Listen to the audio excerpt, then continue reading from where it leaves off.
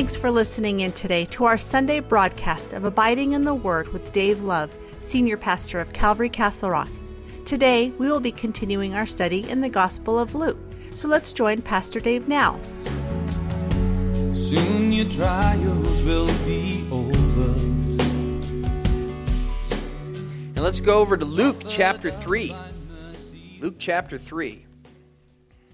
Now this is, I think, very fascinating that before Luke takes up the public ministry of Jesus, he first gives us the genealogy of Jesus. At this point, we've already seen the baptism that God declares Jesus his son. That makes him divine. He says, this is my son who I'm well pleased. And so God himself speaks and tells us that Jesus is son. So Jesus is divine, Jesus is God. And now Luke goes about to show that Jesus is human as well by tracing Jesus' genealogy all the way back to Adam. And so this is a different genealogy than we find in Matthew. Just really quick, just so you can get an understanding of this, the genealogy in Matthew goes from Joseph's line all the way to Abraham. And so the account of Luke's genealogy here, we believe, is through Mary's line. And that goes all the way to Abraham to Adam. And so let's read here in verse 23 here. It says, "Now Jesus himself began his ministry at about 30 years of age, being, as was supposed, the son of Joseph, the son of Heli." So let me ask you a question. How old was Jesus when he began his ministry? He is not 30. He is about 30. As a matter of fact, the one age we know he's not when he began his ministry is 30. Okay?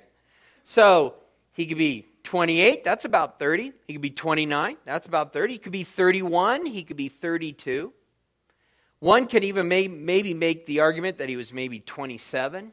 Now, if you're 27 here, you're going, hey, that ain't 30, but it's about 30. No, it's not. All right. Still touchy about the 30 thing.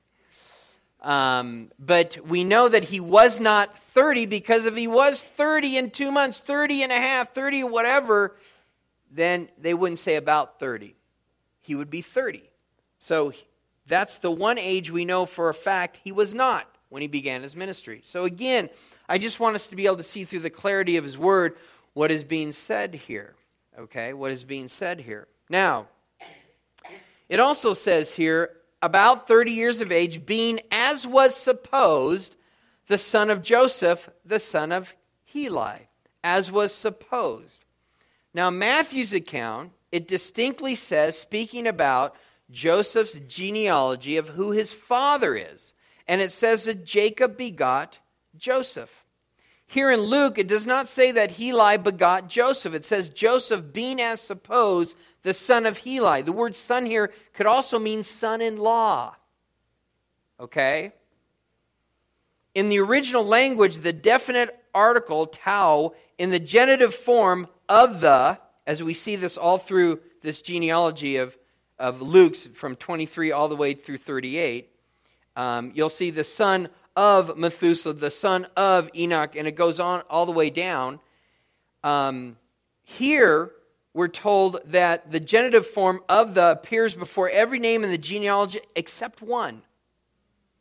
When we come here to Joseph, this singular exception here in Luke's genealogy strongly suggests that Joseph was included here because he was married to Mary. And women's names were not commonly used among the Jews as genealogy links. And so we have something that is different here when it's being spoken of as was supposed the son of Joseph, the son of Heli. Now, Mary's name is omitted even though this is probably her genealogy, which is made clear by Joseph's name being omitted through the son-in-law status. And since Matthew's account gives us genealogy through Joseph, here in Luke, we believe that Luke is given this genealogy through Mary's line. And it goes all the way back, not to just Abraham, but all the way to Adam. This genealogy is also different than the one that we come across in Matthew, because in Matthew, there is, we find, both genealogies find their way to David. But where it breaks off is David's sons. Matthew's genealogy runs through Solomon's line, whereas here in Luke, it runs through Nathan's line. Okay? And so, this is very, very important because in Matthew's genealogy, there's a curse. And so, we know that Joseph was not the biological father of Jesus, because if he was, there'd be a curse that would run through there. In Matthew chapter 1, verse 11, keep your finger here in Luke, but just kind of go over there so you can kind of see this. And so in verse 7, you have Solomon. He begets Rehoboam. Rehoboam begets Abijah. Abijah begets Asa. Asa begets Jehoshaphat. Jehoshaphat begot Joram, and Joram begot Uzziah. Uzziah begot Jotham. Jotham begot Ahaz. Ahaz begot Hezekiah. Hezekiah begot Manasseh. Manasseh begot Ammon. Ammon begot Josiah. Josiah begot Jeconiah. And his brothers about the time they were carried away to Babylon. Now, I want you to go to Jeremiah chapter 22. This speaks of Jeconiah. I read that genealogy in Matthew because I could pronounce their names. I'm not going to run through the one in Luke's gospel. I'll let you do that and allow for you to mispronounce them on your own. But here in Jeremiah 22, verse 28, and we'll read verse 24 first, just so you could see. This is the message to Coniah, which is the same word as Jeconiah. It's the same person, okay? So in the Greek, they pronounce it as Jeconiah, but it is Coniah, all right? And so here in verse 24, it says, "As I live, says the Lord, though Coniah, the son of Jehoiakim, king of Judah, were the signet of my right hand, yet I would pluck you off, and I will give you into the hand of those who seek your life, and into the hand of those whose face you fear, the hand of Nebuchadnezzar, king of Babylon, and the hand of the Chaldeans. And so I'll cast you out, and your mother who bore you, into another country where you were not born, and there you shall die. But to the land which they desire to return, they shall not return. Is this man Coniah a despised broken vessel, a vessel in which is no pleasure? Why are they cast out, he and his descendants, and cast into a land which they do not know? O earth, earth, earth, hear the word of the Lord. Thus says the Lord, write this man down as childless." This is Coniah or Jeconiah, one and the same. "A man who shall not prosper in his days, for none of his descendants shall prosper, sitting on the throne of David." When 2 Samuel chapter 7, verse 11 on, we have what is known as the covenant of David, where he has promised that his seed shall be upon the throne and rule forever. Well, here we're told of Jeconiah, who comes through Solomon, who comes from David, that from this point on, his seed is cursed, and that his seed will not sit upon the throne. And so this line is cursed going through Joseph. But we find the line through Mary going through Nathan, David's son, to David that way, thus fulfilling through Nathan, not Solomon, through Nathan, a seed, and Mary being from that line a seed that will sit upon the throne to rule forever, and that's the Lord Jesus Christ.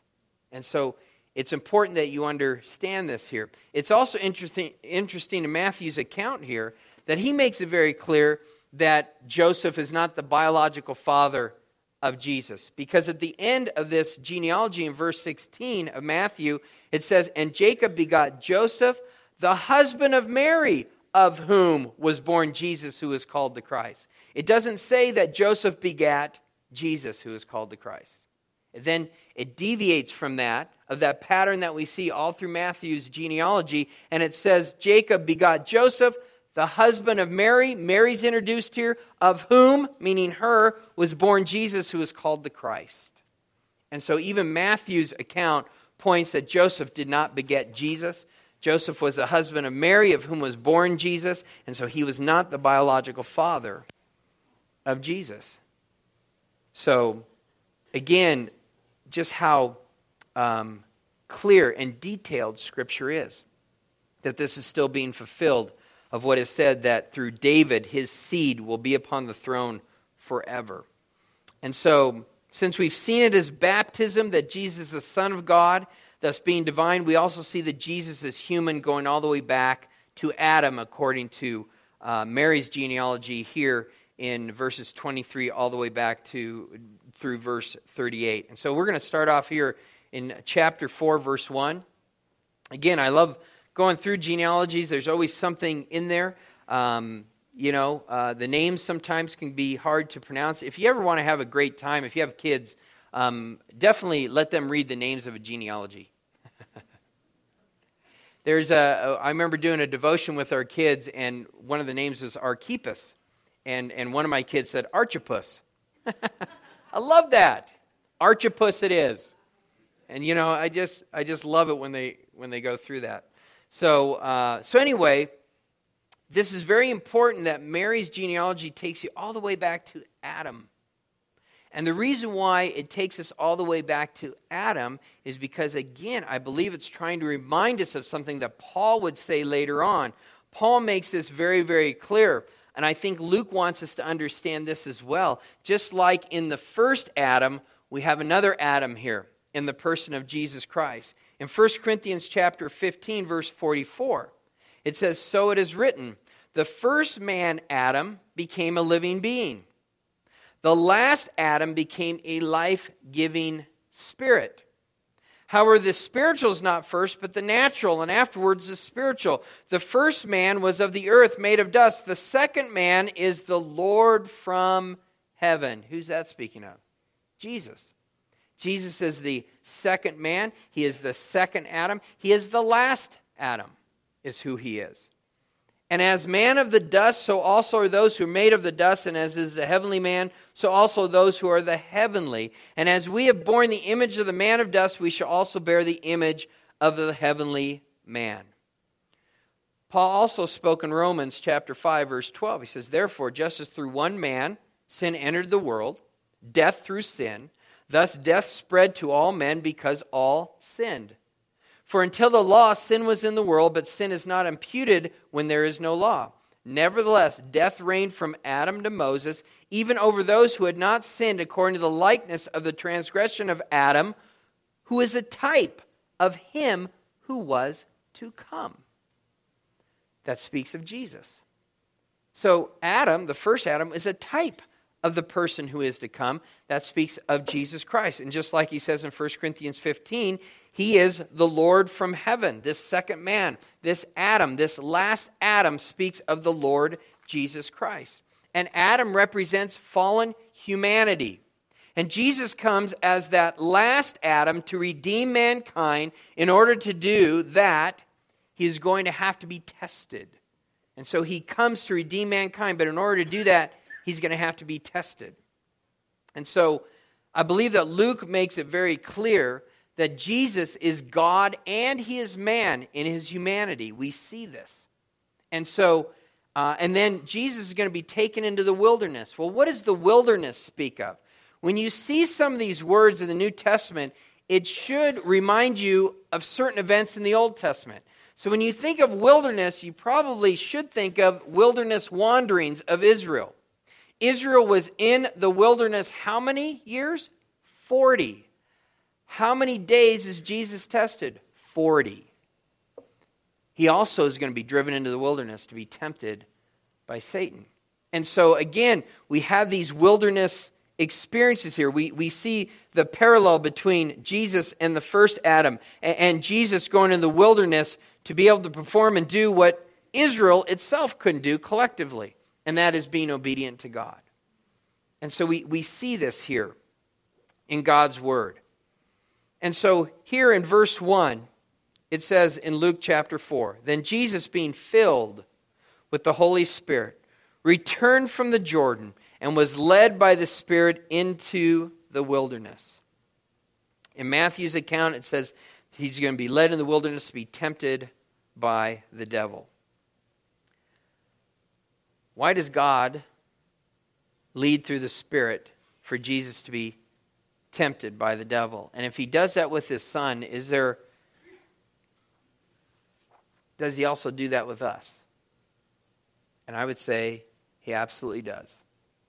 Now, before we get into that too much, he's going to be presented there before Satan. What does Satan know about Jesus?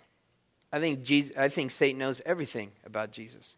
I think the devil knows exactly who he is, that he is the one that was promised all the way back in Genesis 3, verse 15. Remember when Adam and Eve fell, God gathered them up there in the garden along with the serpent, the devil himself, and he says this to the serpent. He says, I will put enmity between you and the woman, and between your seed and her seed. Now, we know biology, women, you don't have seed. Men have seed. And so this already speaks of the virgin birth that is to come. And so God is prophesying here. He's telling the future. He said, look, because of what's happened here, there's always going to be enmity between mankind and Satan himself, and between his seed and her seed, those of the world and those who are followers of God. But speaking of her seed, speaks specifically of a seed that's going to be planted in her, and it speaks of the virgin birth here. And this is what it says, and her seed, he shall bruise your head. That speaks of a death blow. Satan, guess what? She's going to give birth, a virgin birth, to someone who is going to destroy you. And it says, and you shall bruise his heel. That's a wounding. That's not a death blow. And we saw that on the cross, where Satan thought that he had killed Jesus, and he didn't kill Jesus. That was Jesus' finest hour. And that's when he had victory over death. That's when he had victory over Satan. And all authority was given to Jesus through that event. And so Satan knew from the beginning of history that a man would come to destroy him. We see this later on in Luke chapter 4. And we'll get into this next week. But all of a sudden, even the demons know. And so when Jesus is around and there's someone who's demon-possessed, it says in verse 34 of Luke 4, let us alone, what have we to do with you, Jesus of Nazareth? Did you come to destroy us? I know who you are, the Holy One of God. Yes, he did come to destroy you. Not now, but he did come to destroy you. So even the demons know about this verse in Genesis 3:15, that Jesus is going to come, a man is going to come, born of a virgin, and he is going to destroy Satan and all that he's done. And so Satan knows about Jesus. He knows about Jesus. We see it all through Genesis 49:10, Psalm 45, 6 and 7, Isaiah 9, 6 through 7, Daniel 2:44, Daniel 7, 13 through 14, just to name a few, which talks about this man of God that is going to come from heaven and set up his kingdom to rule forever. You remember that when we went over with Nebuchadnezzar's dream, that Daniel interprets the dream in Daniel chapter 2. And he says, Nebuchadnezzar, that big image that you saw, verse 44 of Daniel 2, says, you see the stone that is not cut out from human hands, but it comes from heaven, and it destroys that image that represents all the world powers and world kingdoms. And then that rock that comes from heaven sets up here on earth to rule forever. And it speaks about the kingdom that is to come. That speaks of Jesus. So Satan knows all this. He knows that this guy is coming. And is trying to cut him off at the pass any way that he can. That's why through Herod, when the Magi come, hey, we have seen the star of the King of the Jews, and we've come to worship him. And Herod said, yeah, go find out exactly where he is. Come back and let me know so I can go worship him. Because he wanted to kill him. Obviously influenced by Satan.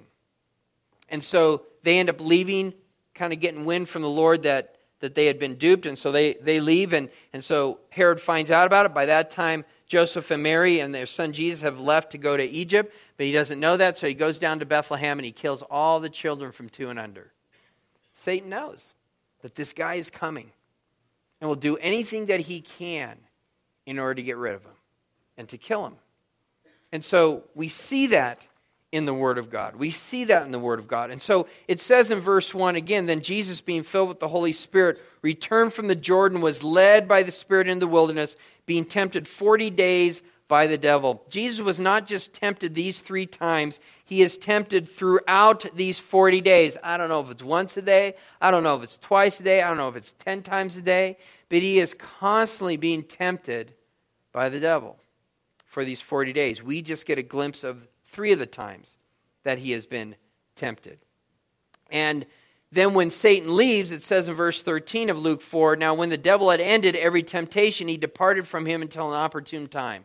I'm here to tell you that when it comes to temptations, that you might pass the temptation, you might pass it with flying colors, your eyes are on the Lord, and that trial has proved patience and endurance and godly character in your life. How awesome that is. Satan's just waiting for a more opportune time.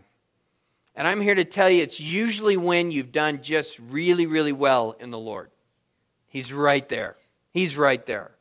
I got to tell you, there's certain highs throughout the year of what God has called me to do, and I'm always looking forward to it, but over time I realize it's right after that Satan is right there to meet me.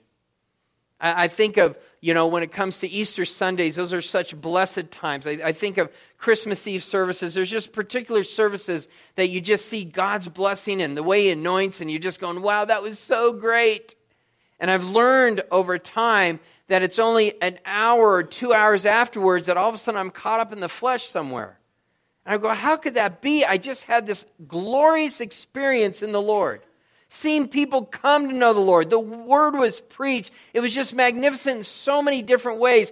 And here I am getting wrapped up in this thing. Satan is right there as you're coming off the mountaintop. He's the companion to meet you, Okay, and it's kind of a lie when I say 2 hours later. It's usually 15 minutes, but still. I want you to think I'm more godly than I probably am. But it's just so quick. And you just go, how can that be? And so even Jesus, when, after this time, is going to be tempted.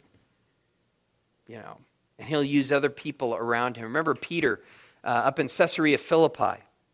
And that's a place where all sorts of false worship is going on. It would probably be the place in that area where Jesus could walk and take his people, that there's more false worship and more false deities than anywhere else there in Israel. And so he takes him to this place where there's all these distraction of false idols. And it's there that he asks them, who do men say that I am? Well, some say that you're the prophet. Some say you're Jeremiah. People say this and that. He goes, let's cut right through the chase. With all this distraction, who do you say that I am? Peter jumps to the forefront. I love Peter. You're the Christ. You're the Son of the living God. What does Jesus say? Well done, Simon Bar-Jonah, for flesh and blood did not reveal that to you, but my Father in heaven.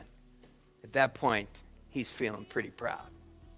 And then Jesus goes on to explain what God has shown him of how he's going to redeem mankind by going to Jerusalem and dying for the sins of mankind. And Peter just, again, filled with pride, may it not be, Lord. To which then Jesus says, Satan, get behind me. What? No, I'm the guy that just got the right answer. What do you call me Satan for? Because you're not mindful of the things of God. You're mindful of the things of man. Wow. And so even Jesus was being tempted there again by Peter, his compadre, to say, there's got to be another way, to deviate from this. This is important because of what we're going to go over, the difference between a testing and temptation. Death nor even life. Let nothing ever separate us. That completes this Sunday broadcast of Abiding in the Word with Pastor Dave Love. Join us next Sunday as we continue our study in the Gospel of Luke. If you live in the area of Castle Rock and are looking for a church to call home, be sure to come by and visit us. We meet Saturdays at 5 p.m. and our Sunday service times are at 9 and 11 a.m. A combined junior and senior high class meets at the 5 p.m. service on Saturday. On Sunday mornings, high school meets during the 9 a.m. service and the junior high meets at the 11 a.m. service. Our young adults ministry, Arise, meets every Friday at 6:30 p.m. at the church. Childcare is offered for all of our weekend services. Calvary Castle Rock is located right off of I-25 and East Wolfensberger Road, directly behind Jack in the Box and the Shell gas station, right across from Starbucks. For more information about us on this radio ministry, please visit our website at calvarycr.com or download our free mobile app from the Apple App Store or Google Play. You can also call the church office at 303-663-2514. We are so blessed you've joined us today. Until our next time together, we want to encourage you to always be abiding in the Word of God.